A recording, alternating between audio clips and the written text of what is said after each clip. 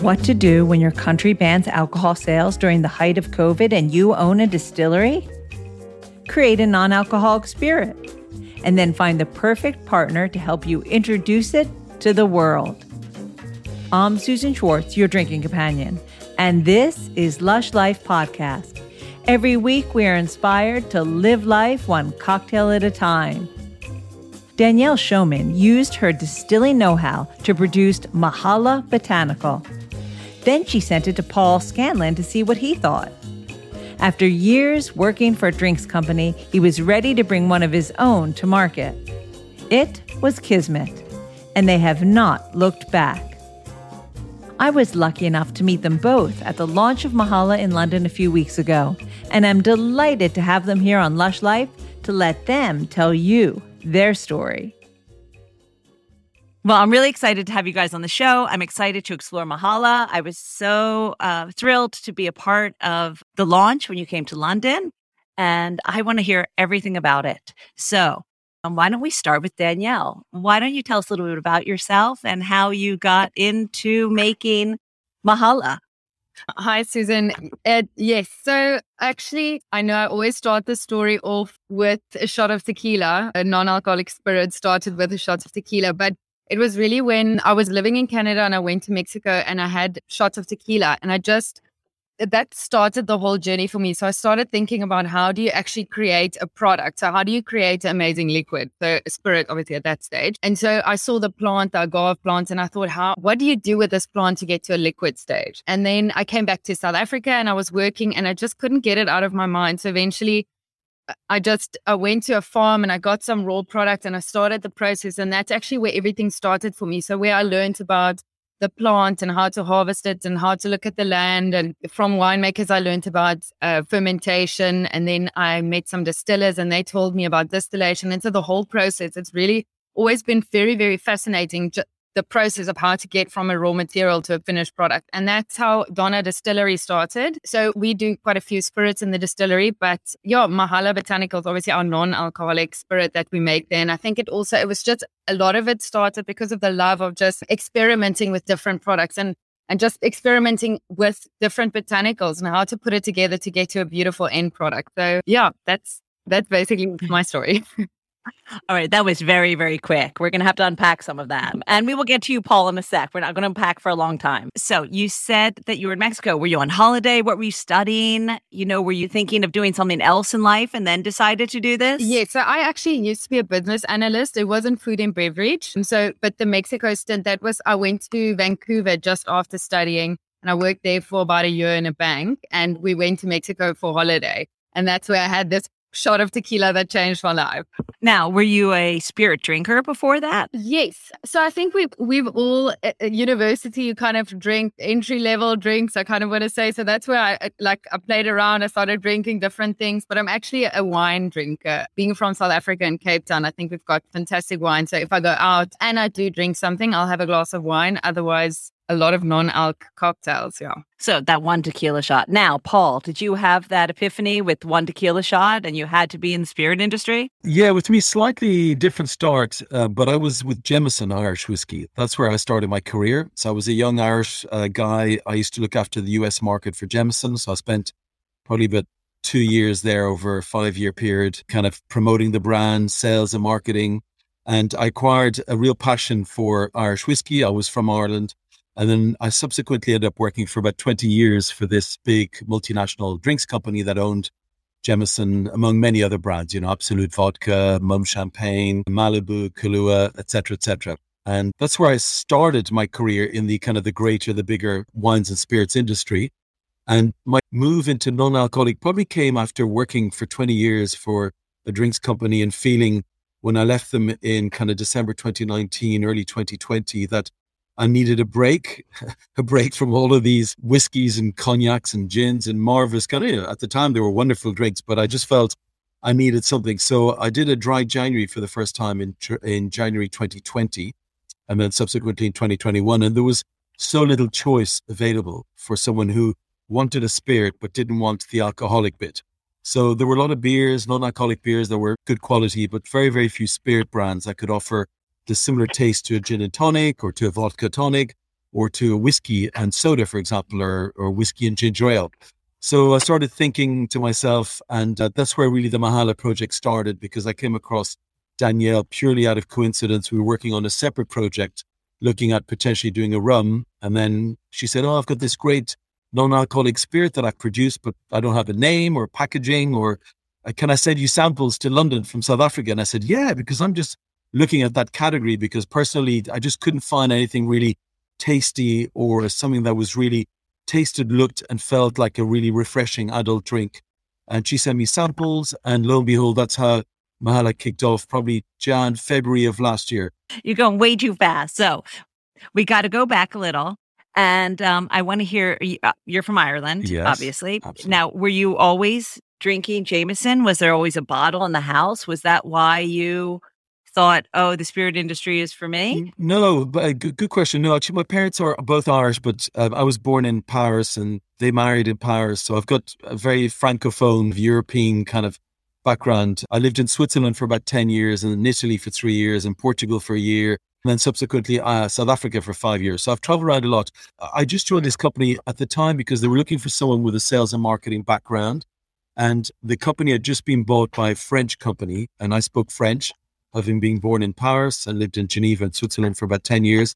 So coincidentally, I had sales and marketing. They were looking for somebody with French, and I did the interview process. So it was more coincidental that I fell into the Irish whiskey world, but I subsequently loved it and was very much engaged by it, and worked there for many years until I eventually found my way into my next phase of my life, which is the non-alcoholic world. Well, it's interesting that you left during lockdown. I mean, pretty much it was almost, well, what you said, 2019, right? Yes, Sorry. It was a little bit before that. Only 3-4 months before lockdown. And in actual fact, Mahala was born in lockdown because in South Africa, Danielle was experimenting with non-alcoholic because there was a ban on alcohol for close to 4 or 5 months in South Africa, if I'm not mistaken.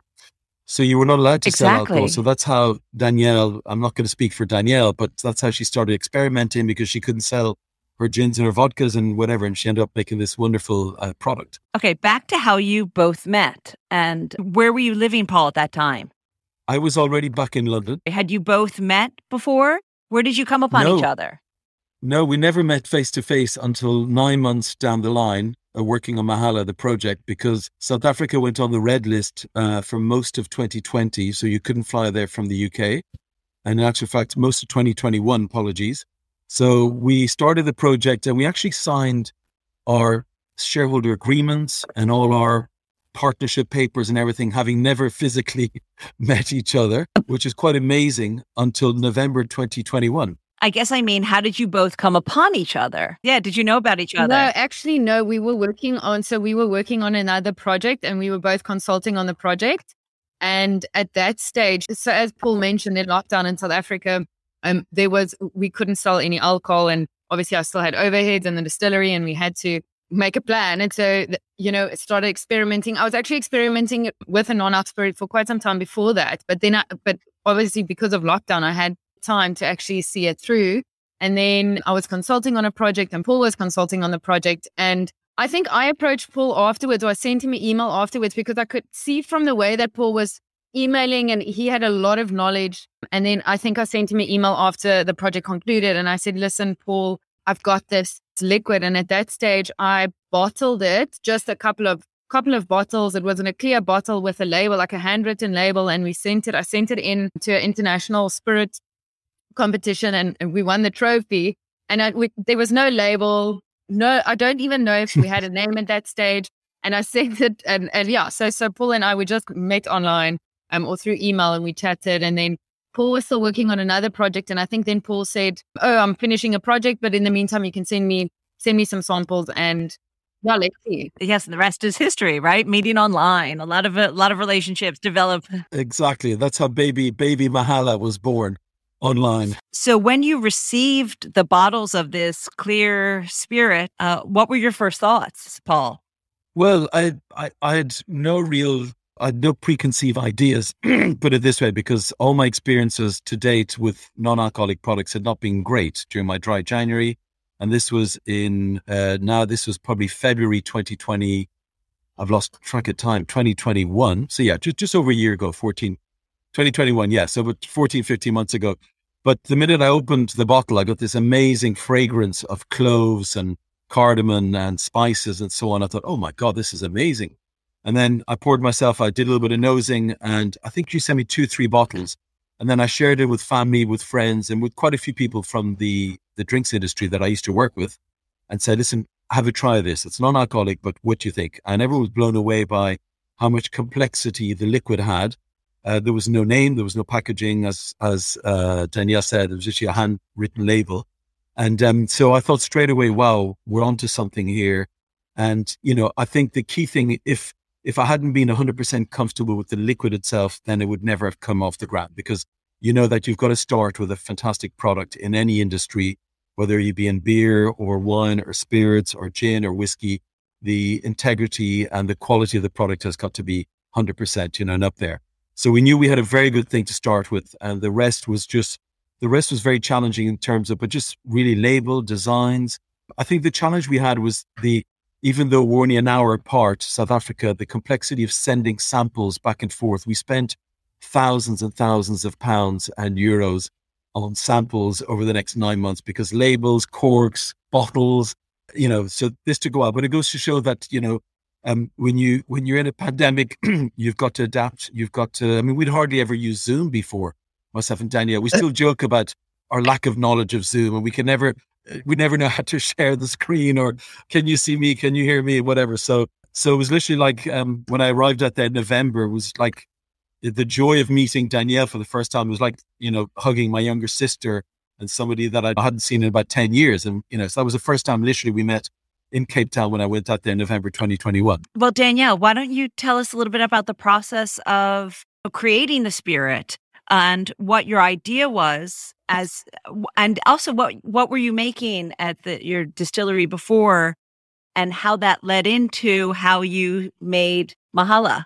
Yeah, absolutely. I want to say it was almost a year of experimenting, because initially just of how do you make a non-alcoholic spirit? There's no guideline there at that point when I was making it. That really was, I think even today, if you Google how to distill a non-alc spirit, it's not really something that you don't have a guideline. I knew I wanted to make a non-alc spirit because I was just doing, so at that stage I was doing spirits. So rum, gin, vodka. And that's quite not straightforward, but you know how to make. So a rum you make from cane or molasses. A vodka you can make from, well, if you want potatoes or sugar or whatever. So you know the process, and you kind of also know what the end product is going to be like, especially with a gin. So if you add certain botanicals to a gin, you know how it's going to end up, or what it's going to come out at the other side of the still when you do your distillation. And because some of the botanicals dissolve better in water, some better in alcohol, so you just know the ratio. So with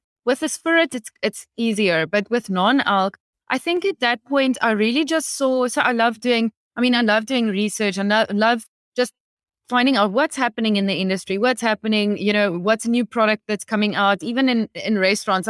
It's just part of, I think people in the industry, it's because they're passionate about it. People don't really go into the industry and you think when you're young, they're like, oh, I'm going to make millions. That's why I'm going to be a distiller. You do it because you have a calling and you really honestly enjoy making something. I think that was just part of it for me. It was just experimenting, like, okay, this non-alc, how do I actually make it? So I didn't have an end product in mind really when I started. I just thought, okay, cool. How do you make this? So do you start off with a spirit? Don't you start off with a spirit? Do you start off with water? What's the process here? And I think that was what really captured me. So our stills are very, very special, and they were built and engineered in South Africa, and they have names. So it's Eve and Delilah. So first Eve, so she's our batch still, and then Delilah, she was the second one. And then we also have a little test still called Adam, and that's where I do my experiments.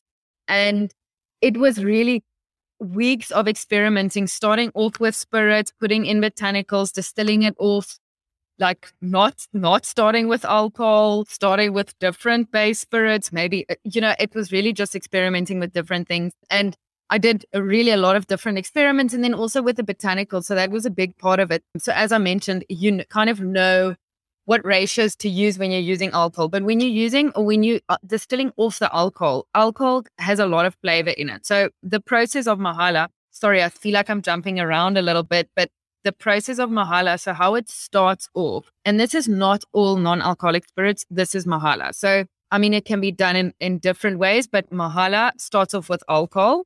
So we make our own alcohol in-house as well. And that's the first distillation. So we actually do a fermentation and a distillation, so that from the distillation, we get our base alcohol. And that base alcohol, we infuse with botanicals. And so the botanicals are some of them that I harvest myself, and some of them are botanicals that my mom used to use in cooking. Some of them you really can pick if you go hiking in Cape Town.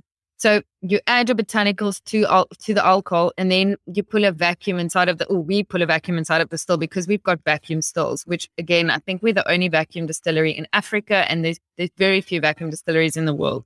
So you pull a vacuum inside the still, and then you infuse your alcohol with the botanicals. So we pull a vacuum and we release it, and we pull it and we release it. So we infuse our alcohol with the botanicals, where if you would do it conventionally, you really need to let it lie in the alcohol or whatever your base would be for 6 weeks, 8 weeks. So we can really do it a little bit quicker because of our vacuum stills. And then we add water. So we've got an RO system on site as well. So we take water and we purify it. And then we add that to our still.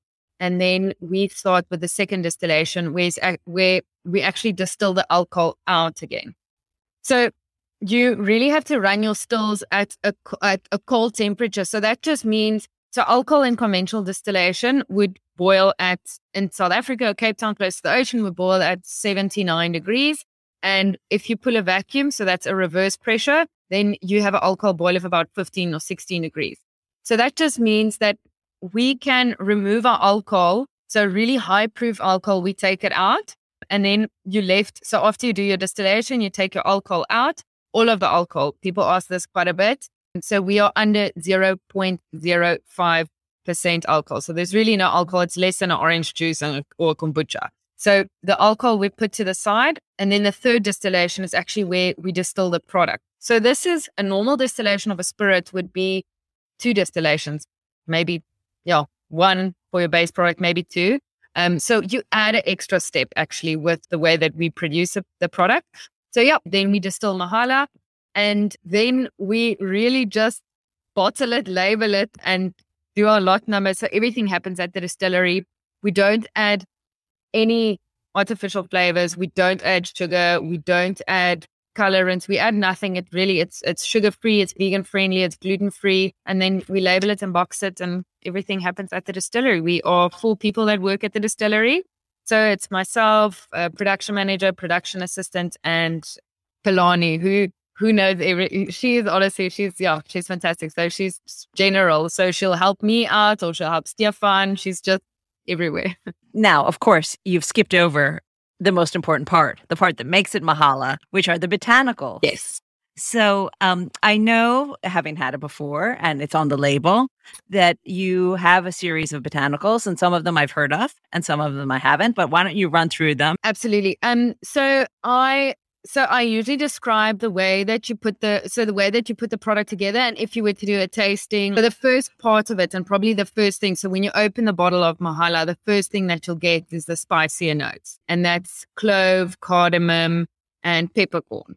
So I think we're all quite familiar with those botanicals. That's a spicier note. So that's the first thing that you'll get. You'll get like a nice spicier, warmer notes. And then the second part of it, if you would smell it a little bit more, just, you wait a little bit, you get the more earthier notes. So that's angelica root, actually. So that's a flower. Well, I don't know. Okay, you stop me.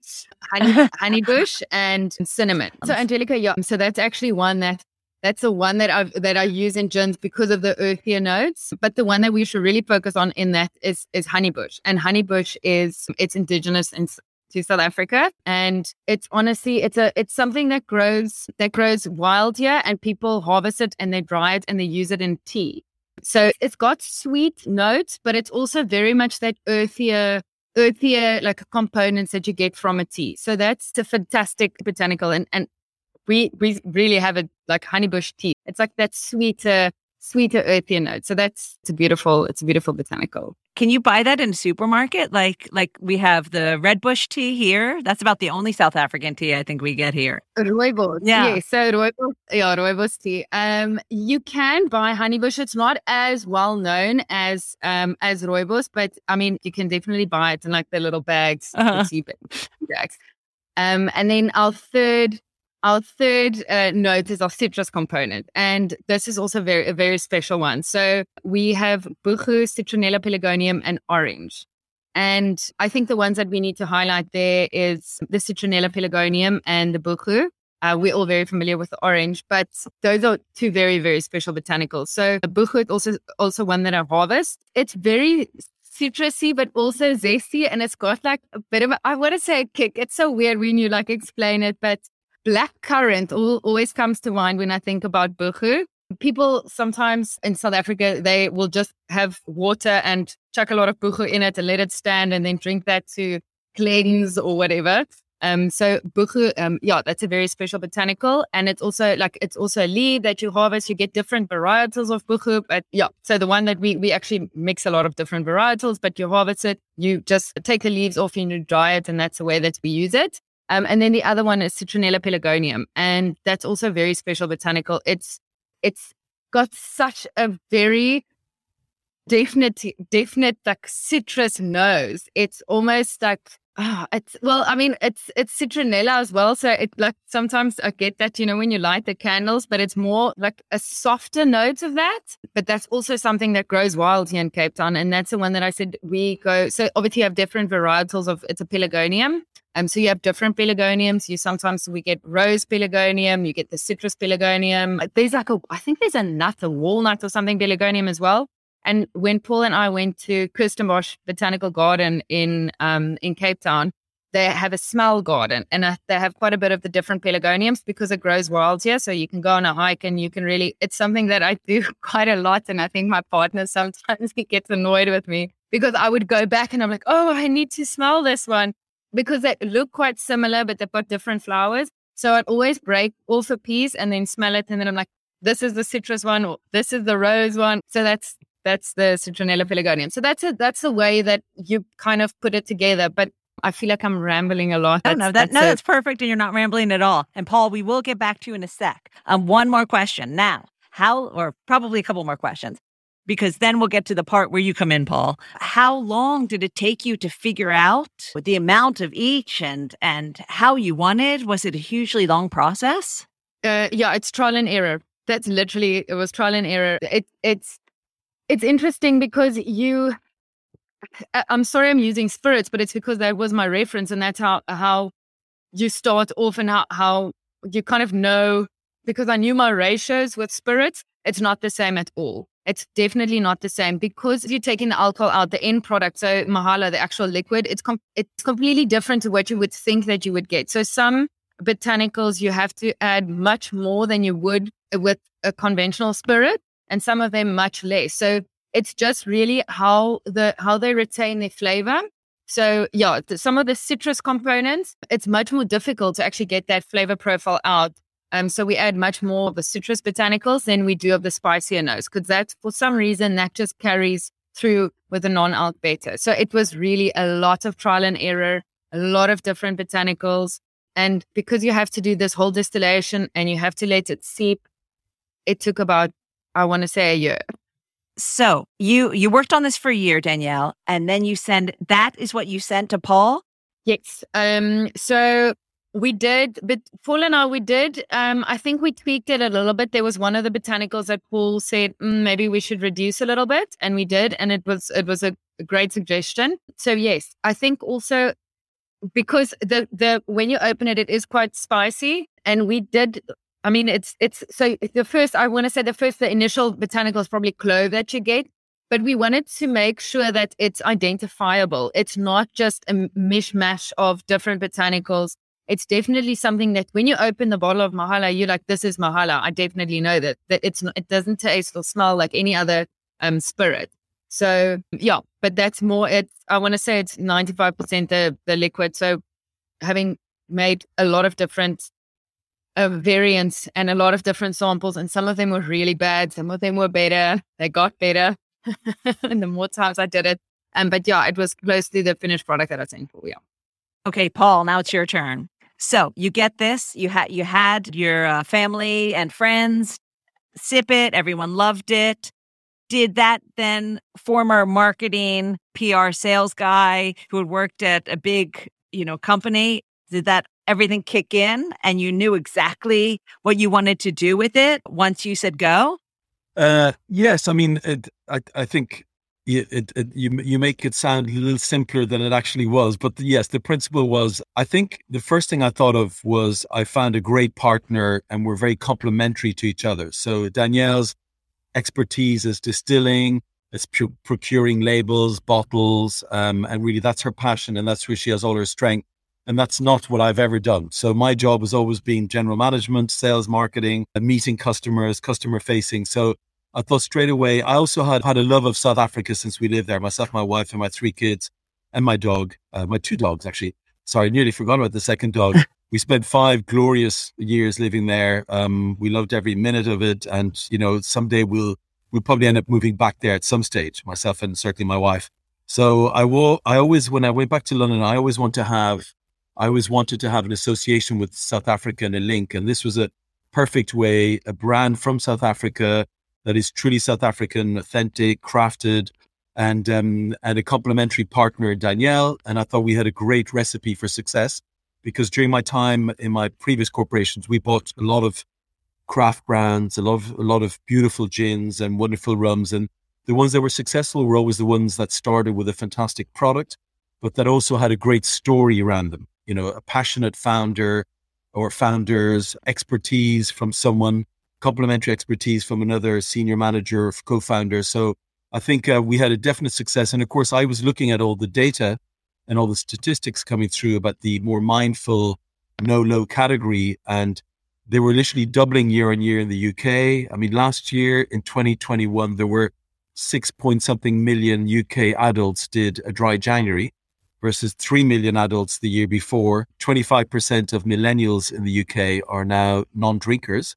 And I've got a couple of my kids who are 22, 21, quite a few of their friends don't drink and they don't have a passion. They just don't find, but they love to sample new non-alcoholic products. So they're trying beers and wines and spirits. So I felt that we had a great recipe. And one thing that Danielle made sure I didn't do was tinker too much with the liquid because we wanted something distinctive. Too many of the non-alcoholics are bland, oily tasting, and they just add lots of juniper flavoring, hoping that it'll be similar to a gin.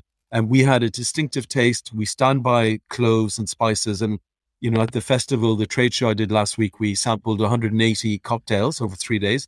And we had 3 people who said they didn't like the taste. And that's because they didn't like cloves. They really didn't like cloves. And if you really don't like cloves, Mahalo is not the product for you. But I think that's a minority of people. And we didn't want to kind of please everyone by having a bland tasting liquid that was gin-ish and juniper-ish. And in actual fact, we don't have juniper in Mahalo because we didn't want to just be a gin-like product. We're a premium adult, non-alcoholic spirit. So that's a little bit of background. So the bottling, the label, the name, supposedly that was your remit, as Paul says. So why don't you tell me about first the name and then everything else that went after that? Okay, absolutely. So it was definitely a joint effort. I think if it was left up to me, it would not have ended up so beautifully. So the name Mahala. So South Africa, we've got 11 languages or 11 official languages, and Zulu being one of the official languages. And Mahala means free in Zulu. And that's exactly what the product is. It's free from alcohol. It's free from sugar. It's free from artificial colorants. And it also just sounds cool. So also Mahala, it's a slang term that all South Africans know the slang term Mahala. It means free.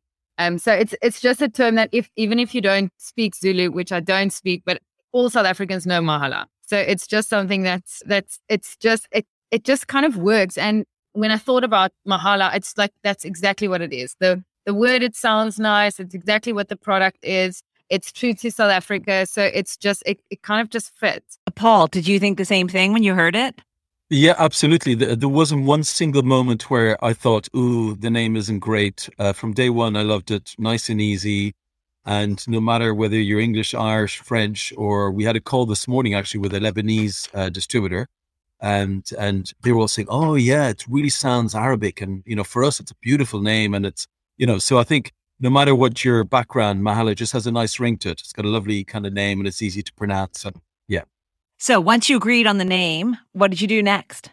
So I contacted designers in Cape Town, and I had a couple of ideas about what I wanted the label to look like. So I definitely wanted botanicals on the label. That was going to be a focus point, something that's premium. And so we briefed them in, and then they came up with a couple of options for us. And that's where I went for the one option. I was like, cool, I think this is the way to go. And Paul was he did it very subtly, because I think now when I think back at the label, it was definitely not the right option. And also it was orange, and I don't know, in my mind I was like, this is what it's going to be. And then Paul very subtly, he was like, well, let's just look at the other options, and maybe orange should not be our color, maybe green, botanical, whatever. So that was the right choice. So then slowly we moved over to the other options, and it was a lot of back and forth and changing it. And we changed the working on the copy. It was quite a process. It took quite some time to get the label ready. And also I was thinking about obviously the operations of how we're going to put the label on the bottle. And initially we also had a different shape bottle, and that's back and forth and sending bottles to Paul. And I mean, the amount of meetings that we had around the shape of a bottle, I think people they were like, is this meeting number 7 about the shape of the bottle? But it really is important, and it really makes a big difference. So why did you feel that you had to have the ingredients or the botanicals on the label? Because that's such a big part of the story. It's part of it's just hearing what the liquid's about. I don't ever think we didn't think of having the botanicals on the label. I think that that's what makes it special. So yeah, that's definitely what from the get-go that was on the label. At least the first one that was orange was not that great. But we also looked at, we had a tapered bottle, and I thought, oh my goodness, if we have 2 labels and this is difficult to apply because we do everything by hand, we also had to keep that in mind. And also the corks, it's something that you don't think about. The cork, it can't be a actual cork that you use in a non-alcoholic product, because the cork is porous and you might get contamination. So there's a different type of cork that you need to use. So it was a lot of back and forth and putting the product together. Why did you think you ended up with this shape and style? So that bottle, I think it's confident, and it's male and female, and it's got a lot of space to actually have a big, beautiful label on it. It feels it's a premium bottle. It's got a nice base. Yeah, I think that's why we went for that bottle. By the way, I love the color, so I'm glad you didn't go with orange. Thank you, Suzanne. Thank you. Sure. Just one person's opinion, but I do think it's a gorgeous green and silver. It's lovely. And also, sorry, just to add to that, South Africa, like the Springboks, I know, Paul, you brought this up. I don't think I even realize that, but Springboks is our rugby players, as a national rugby team, and that's green and gold as well. Oh my goodness, it's going to be adopted by them, right? As their non-alcoholic spirit of choice. We hope. And of course, the Irish colors are also green. So there was a little bit of me, the Irishman, also pushing for the green versus the orange. So yeah, I love that. So then you had it bottled. And you'd already won the award, though, right? So you already had one award under your belt before you even had it in a proper, I'm using that with air quotes, proper bottle. Now you have the liquid. Where did you think it was going to land? Oh my word, that's where Paul, I honestly, that's as Paul said, that's where we complement each other. I can have 20 meetings around the glass and about the label. And then when it gets to distribution and sales, I look at Paul and I'm like, This is where Paul is honestly the right partner for it. So I think that question Paul should answer that. But for me, seeing it on shelf the other day in Hartenbos is it's fantastic. It's honestly, it's so amazing. Just to see it on shelf and you're like, I've worked, I feel emotional thinking about it. It's such a long journey, and then you see it and you're like, Let's talk about the date. Was it during lockdown that you had it in the bottle? Yes, we first we bottled. did our first Mahala run.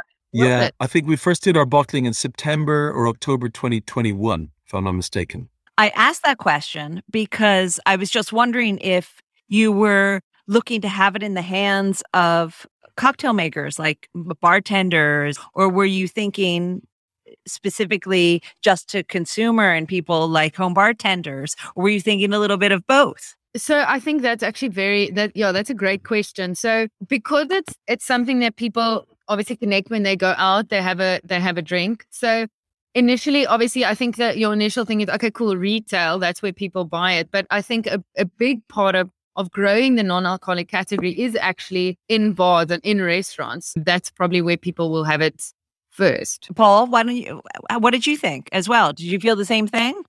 Sure. I think during lockdown, we definitely saw people experimenting more at home with cocktails, and the off-trade sales were huge during lockdown. You know, the big supermarkets sold huge amount of cocktails, and alcoholic and non-alcoholic. So I think during lockdown, the thought was get people to experiment at home. And in actual fact, every time somebody orders a bottle of Mahala on our website, they get a little cocktail card with 3 perfect serves or 3 cocktail recipes, just to try and educate people how to serve and how to make a cocktail at home. So one of the key things we thought is this is a new category. People don't know how to serve Mahala or non-alcoholic spirits. So we had to kind of push the education bit, and therefore, whenever you get a bottle, or even at the launch event, we had all these little A6 cards with 3 perfect serves, recommended cocktails, because that was the primary route when we first launched it. Exactly, Suzanne, you've got one there. So at least you've got 3. I have one. Yeah, you've got 3 nice cocktails there that are simple to make at home, nothing too fancy, but just kind of, simple cocktails with tonic water, with ginger beer or ginger ale, and with sparkling water. I think the second phase coming out of lockdown was definitely to get it into bars and into restaurants. So we're quite fortunate so far. We've got 3 or 4 very, very nice upscale restaurant bars in London, including the Petersham Nursery, where they've now got to have a bespoke Mahala cocktail on the recipe. One of them has made a Mahala Negroni instead of Negroni, so Negroni with no alcohol.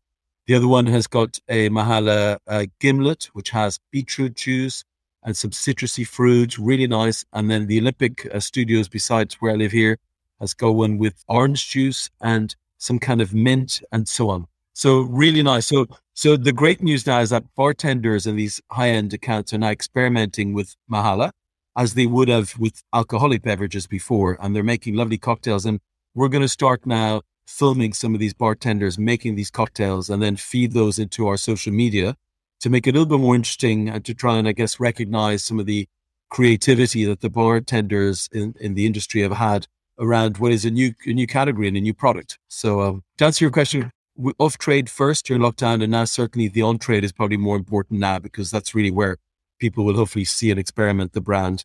But we want people to be able to have a bottle at home as well, and to have a simple little cocktail menu where they can make 2 or 3 different Mahalas with their with a simple tonic or sparkling water or ginger beer or ginger ale. And Paul, at the beginning of the interview, you said that you left your big job at a big company to try something different, and you had your dry January.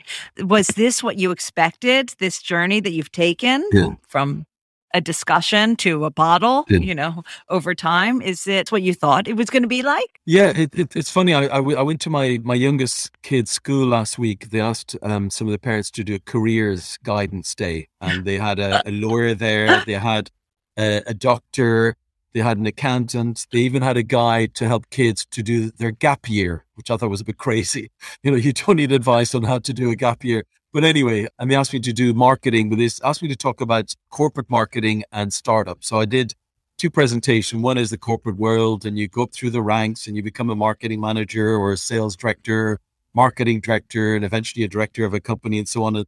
And the other one was kind of had loads of squiggles on it and like jigsaws and puzzles and whatever. And it's kind of the life of an entrepreneur, where you set out with an initial view of what you're going to do, and then you change and you chop and you do this so I had this big squiggly kind of a career kind of as a startup, as an entrepreneur. And I've loved both things, and I would never have become an entrepreneur if I hadn't learned the corporate world and how to run a company, how to run a brand, We had worked with some fantastic agencies over the years. I had some fantastic team members, particularly in South Africa, very, very creative, young sales and marketing people there, really hungry to learn. So I think I learned a lot from the corporate world. But now clearly at this stage of my life, I was sick and tired of getting phone calls from HQ in Paris telling me what I was or wasn't doing. And it was time for me to kind of, set my own path and be my own boss, and much more risk involved. And obviously, will I be able to feed the children and the dogs next month? And so far, I've just about managed to put food on the table. But it's been an enjoyable journey. And I think the advice I gave all these 17-year-olds was start off in a formalized environment, learn from a mentor, learn from a big business, and then find your passion when you get to your 30s or 40s, or even in my case, 50, and do what you do best with a passion, but learn from your experience before you take a kind of a leap of faith into the world of entrepreneurism, because there's a lot of challenges there. And I think certainly myself and Danielle, we've learned, we've had lots of challenges and shut doors, and this door shuts and this door opens and this door shuts and this door is open. But, we know ultimately that we've got a wonderful product, and we've demonstrated that through our awards, through our endorsements from top Michelin star chefs, from top bartenders, and so on. So I think perseverance definitely is what I've learned in my short 14 months as an entrepreneur. But I wouldn't look back certainly never look back. And you, Danielle, you came at it from distilling alcoholic spirits. Have you gotten the same satisfaction from Mahala as you have that whole process? Have you learned a lot of new things from this process of making something, I don't want to say completely different, but kind of different in the same shop? So initially, I was doing a lot of contract work for people. So it's their brand. So I do a development for someone, and then eventually they get their own label and they decide on the bottle and the shape and whatever. And I just make the liquid for them. This is the first product that's 100% been my own. Well, 50%, but that's something that's made there. That's shared. Okay, it's shared between me and Paul. I don't know if this is coming out right, but this is not that someone else came to me and said, "Hey, do this." It's something that was created out of really passion and interest. So yeah, it's obviously more rewarding when you created this product that there isn't a guideline for it. There isn't any rules around it.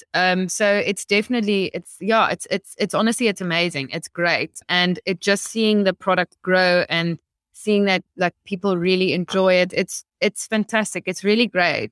Yeah. I'm really happy to have come this far with this product and to have the right partner. Absolutely. I don't think we would have sold a bottle if it wasn't for Paul.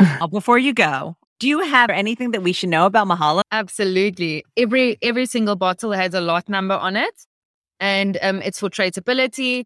And the lot numbers we write by hand. And, most of the time it's between the staff. So we have a little bit of a competition. So our labels are in rolls of 1,000. So we have a competition to see who can do the 1,000 the quickest. And we write it down, and whoever does it the quickest gets a prize. And then if we're really under pressure and we can't write the lot numbers, I've asked my mom to do it a couple of times. So you might have a bottle that my mom wrote the lot number. Maybe I wrote the lot number. Maybe someone else did. I'll have to show you my bottle afterwards, and you can tell me which signature it is, or the handwriting, you can tell. Yeah. Now, I always end with asking, now I know you're not bartenders, but you are spirit makers, I guess. And maybe you have some top tips for either the home bartender, either using your product or just any product, anything that comes to mind. My favorite way, and it's on one of our perfect serves, but my favorite way to drink Mahala is it's the bee's knees. It's with sparkling water and then also with a little bit of honey and a slice of orange. I was talking to someone the other day, and it's because obviously there's no sugar. So Mahala has no sugar. And if you add water, there's no sugar to it. But when we're doing health and wellness, people are consuming sugar, but they want to regulate it themselves. So it's, if you want to add honey to it, you can decide how much honey and how sweet you want it. So that's really the way that I love drinking it. And that slice of orange, just to like that little punch of like acidity that comes out. And so the way that I drink Mahala is sparkling water, a little bit of honey, and a slice of orange. And for me, it's to keep things simple with a cocktail. I don't want a lot. Well, personally, I don't want a lot of different flavors. So I think just to use premium components and keep it simple, and whatever you enjoy. I think whatever you want to drink, however you want to drink it. Yeah. And Paul? Mm-hmm. Yeah. So complimentary to Danielle, I love the Mahala Mule. So like a traditional kind of vodka mule, it's with ginger beer, a little bit of a dash of lime and a slice of lime on the rocks. Again, the tip that I would have is make sure you select the right tonic. So many tonic, whether it's tonic water or ginger beer, either kill the flavor or have too much sugar, too much of something. So I tried a beautiful one last night, which was actually a tonic water, no calories, no sugar, cardamom and ginger tonic water. It was absolutely delicious with Mahala. I sent a note. I was so excited last night. I sent a WhatsApp to Danielle, sick of me sending her WhatsApps at 10, 11 o'clock at night. So I'd come back to seeing a friend of mine, kind of a business meeting, and I just wanted a nice Mahala. And then I did this, so it was a wonderful drink. So it was a cardamom ginger tonic water. And I tried that with Mahala and it was fantastic. Otherwise, a Mahala Mule for me is the nicest. Just that ginger. I love ginger beer.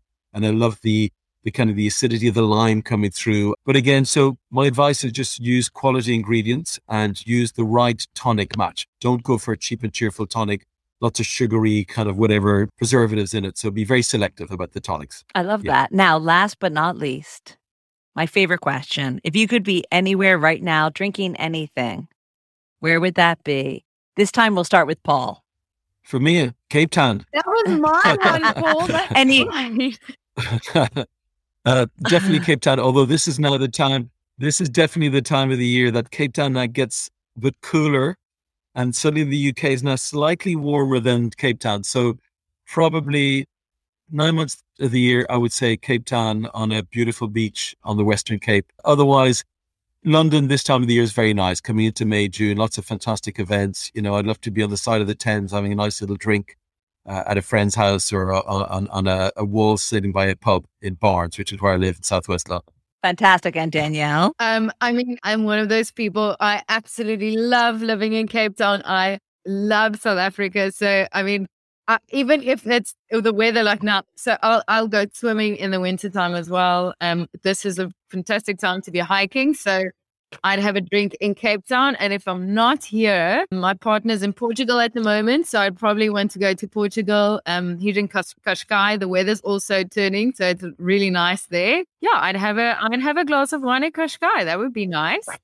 Well, listen, it's been so great to meet you both. And I love Mahala. I think it's fantastic. I'm a clove lover, so you got me at the first CLOV. And I wish you luck, and I can't wait to see it on so many more menus. Thank you, Susan. It was fantastic chatting to you. Thank you so much. Thank you. Yes. And likewise, Susan, thanks for your support in Mahala. It was lovely to see you at the event. And hopefully you'll see it on many more menus in London and beyond in the near future. I can't wait. Thanks. Thanks so much to Danielle and Paul for not only introducing us to Mahala, but also sponsoring the transcription for the hearing impaired. I know I'm thirsty after all that chat about cocktails, which brings us right to our cocktail of the week. Our cocktail of the week is Paul's favorite, the Mahala Mule. It's super easy and super delicious. Take 50 ml of Mahala Botanical and add it to a mule cup or rocks glass filled with ice. Then top it up with ginger beer and add 15 ml of fresh lime juice. Then stir gently and garnish with lime. Cheers! You'll find this recipe, more alcohol-free cocktail recipes, and all the cocktails of the week at alushlifemanual.com, where you'll find most of the ingredients in our shop. Just back from Tenerife and staying put for a few weeks because I have acid reflux. Fun, fun, fun. So if you live for Lush Life, make sure you head out to the bars and restaurants you love and tell them how much you love them. Theme music for Lush Life is by Steven Shapiro and used with permission. And Lush Life is always and will be forever produced by Evo Terra and Sembler Media Productions. Which leaves me to say the wise words of Oscar Wilde: all things in moderation, including moderation, and always drink responsibly. Next week, we fly from South Africa to New Zealand. Until that time, bottoms up.